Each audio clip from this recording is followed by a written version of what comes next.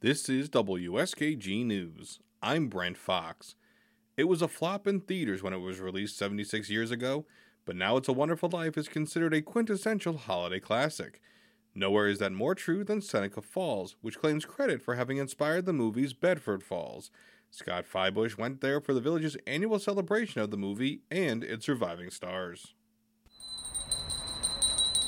It's the sound of this season along Fall Street. Teacher says every time a bell rings, an angel gets his wings. If Carolyn Grimes ever gets tired of saying her famous line, you'd never know it more than 70 years later.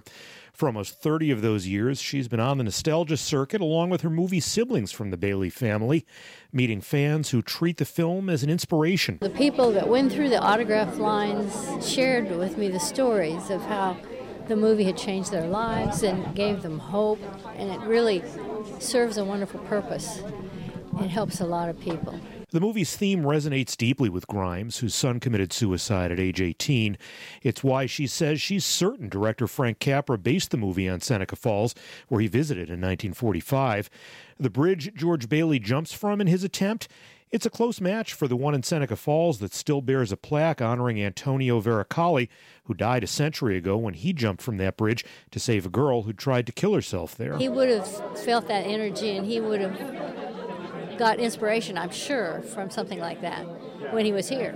And I do believe he was here because I talked to the barber that cut his hair. Capra died in 1991, a decade before Seneca Falls began honoring the movie that he said was his favorite. I'm Monica Capra-Hodges, and I'm Frank Capra's granddaughter. And I'm Hannah Capra-Ermy, and I'm Frank Capra's great-granddaughter. The annual weekend-long celebration has become a reunion for the film's family, both on and off the screen.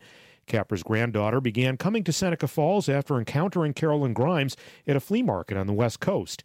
It's given her new insight into a man she knew only as her grandpa who lived in Palm Springs. The meaning of the movie to him was every man's life is important. Every man touches, every person's decisions and how they live their life touches so many others. That's a theme you hear a lot this time of year in Seneca Falls. It makes everybody feel, I've done something.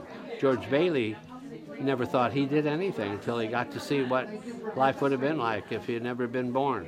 And that's other people say, I bet I've done something too. That's Jimmy Hawkins, who played little Tommy Bailey when he was 4. 4 and a half. That's a big deal.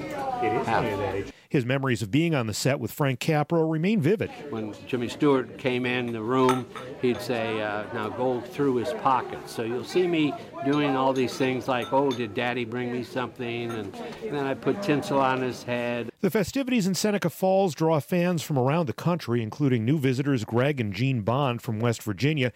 They've been fans of the movie for decades. Every year, without fail, this is our favorite movie. But it was just this year that they discovered a family connection to the film. Ward Bond was my great uncle. He was my grandfather's brother.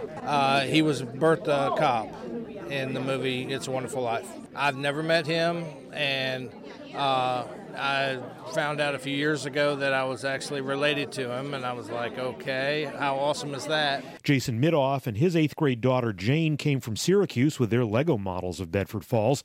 She's part of what locals hope will be a new generation of fans, and part of a committee that's filling a time capsule to be opened in 2046 on the movie's centennial. My dad and I watched it.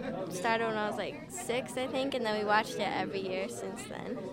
So has it become one of your favorites? Definitely, yeah. Will Jane be the exception? Hannah Capra-Ermy hopes her great-grandfather's production choices will make the movie a perennial classic and not just an antique. That was a conscious choice that Frank Capra made when he made It's a Wonderful Life. He wanted it to be black and white. He thought it would retain the nostalgia of the film and really emphasize the emotions and the feelings. And so I think it's really cool that it's in black and white. And it just, once you learn that, it helps create a deeper appreciation for it. The actors who played Tommy and Zuzu Bailey, they agree. It's never going to go away.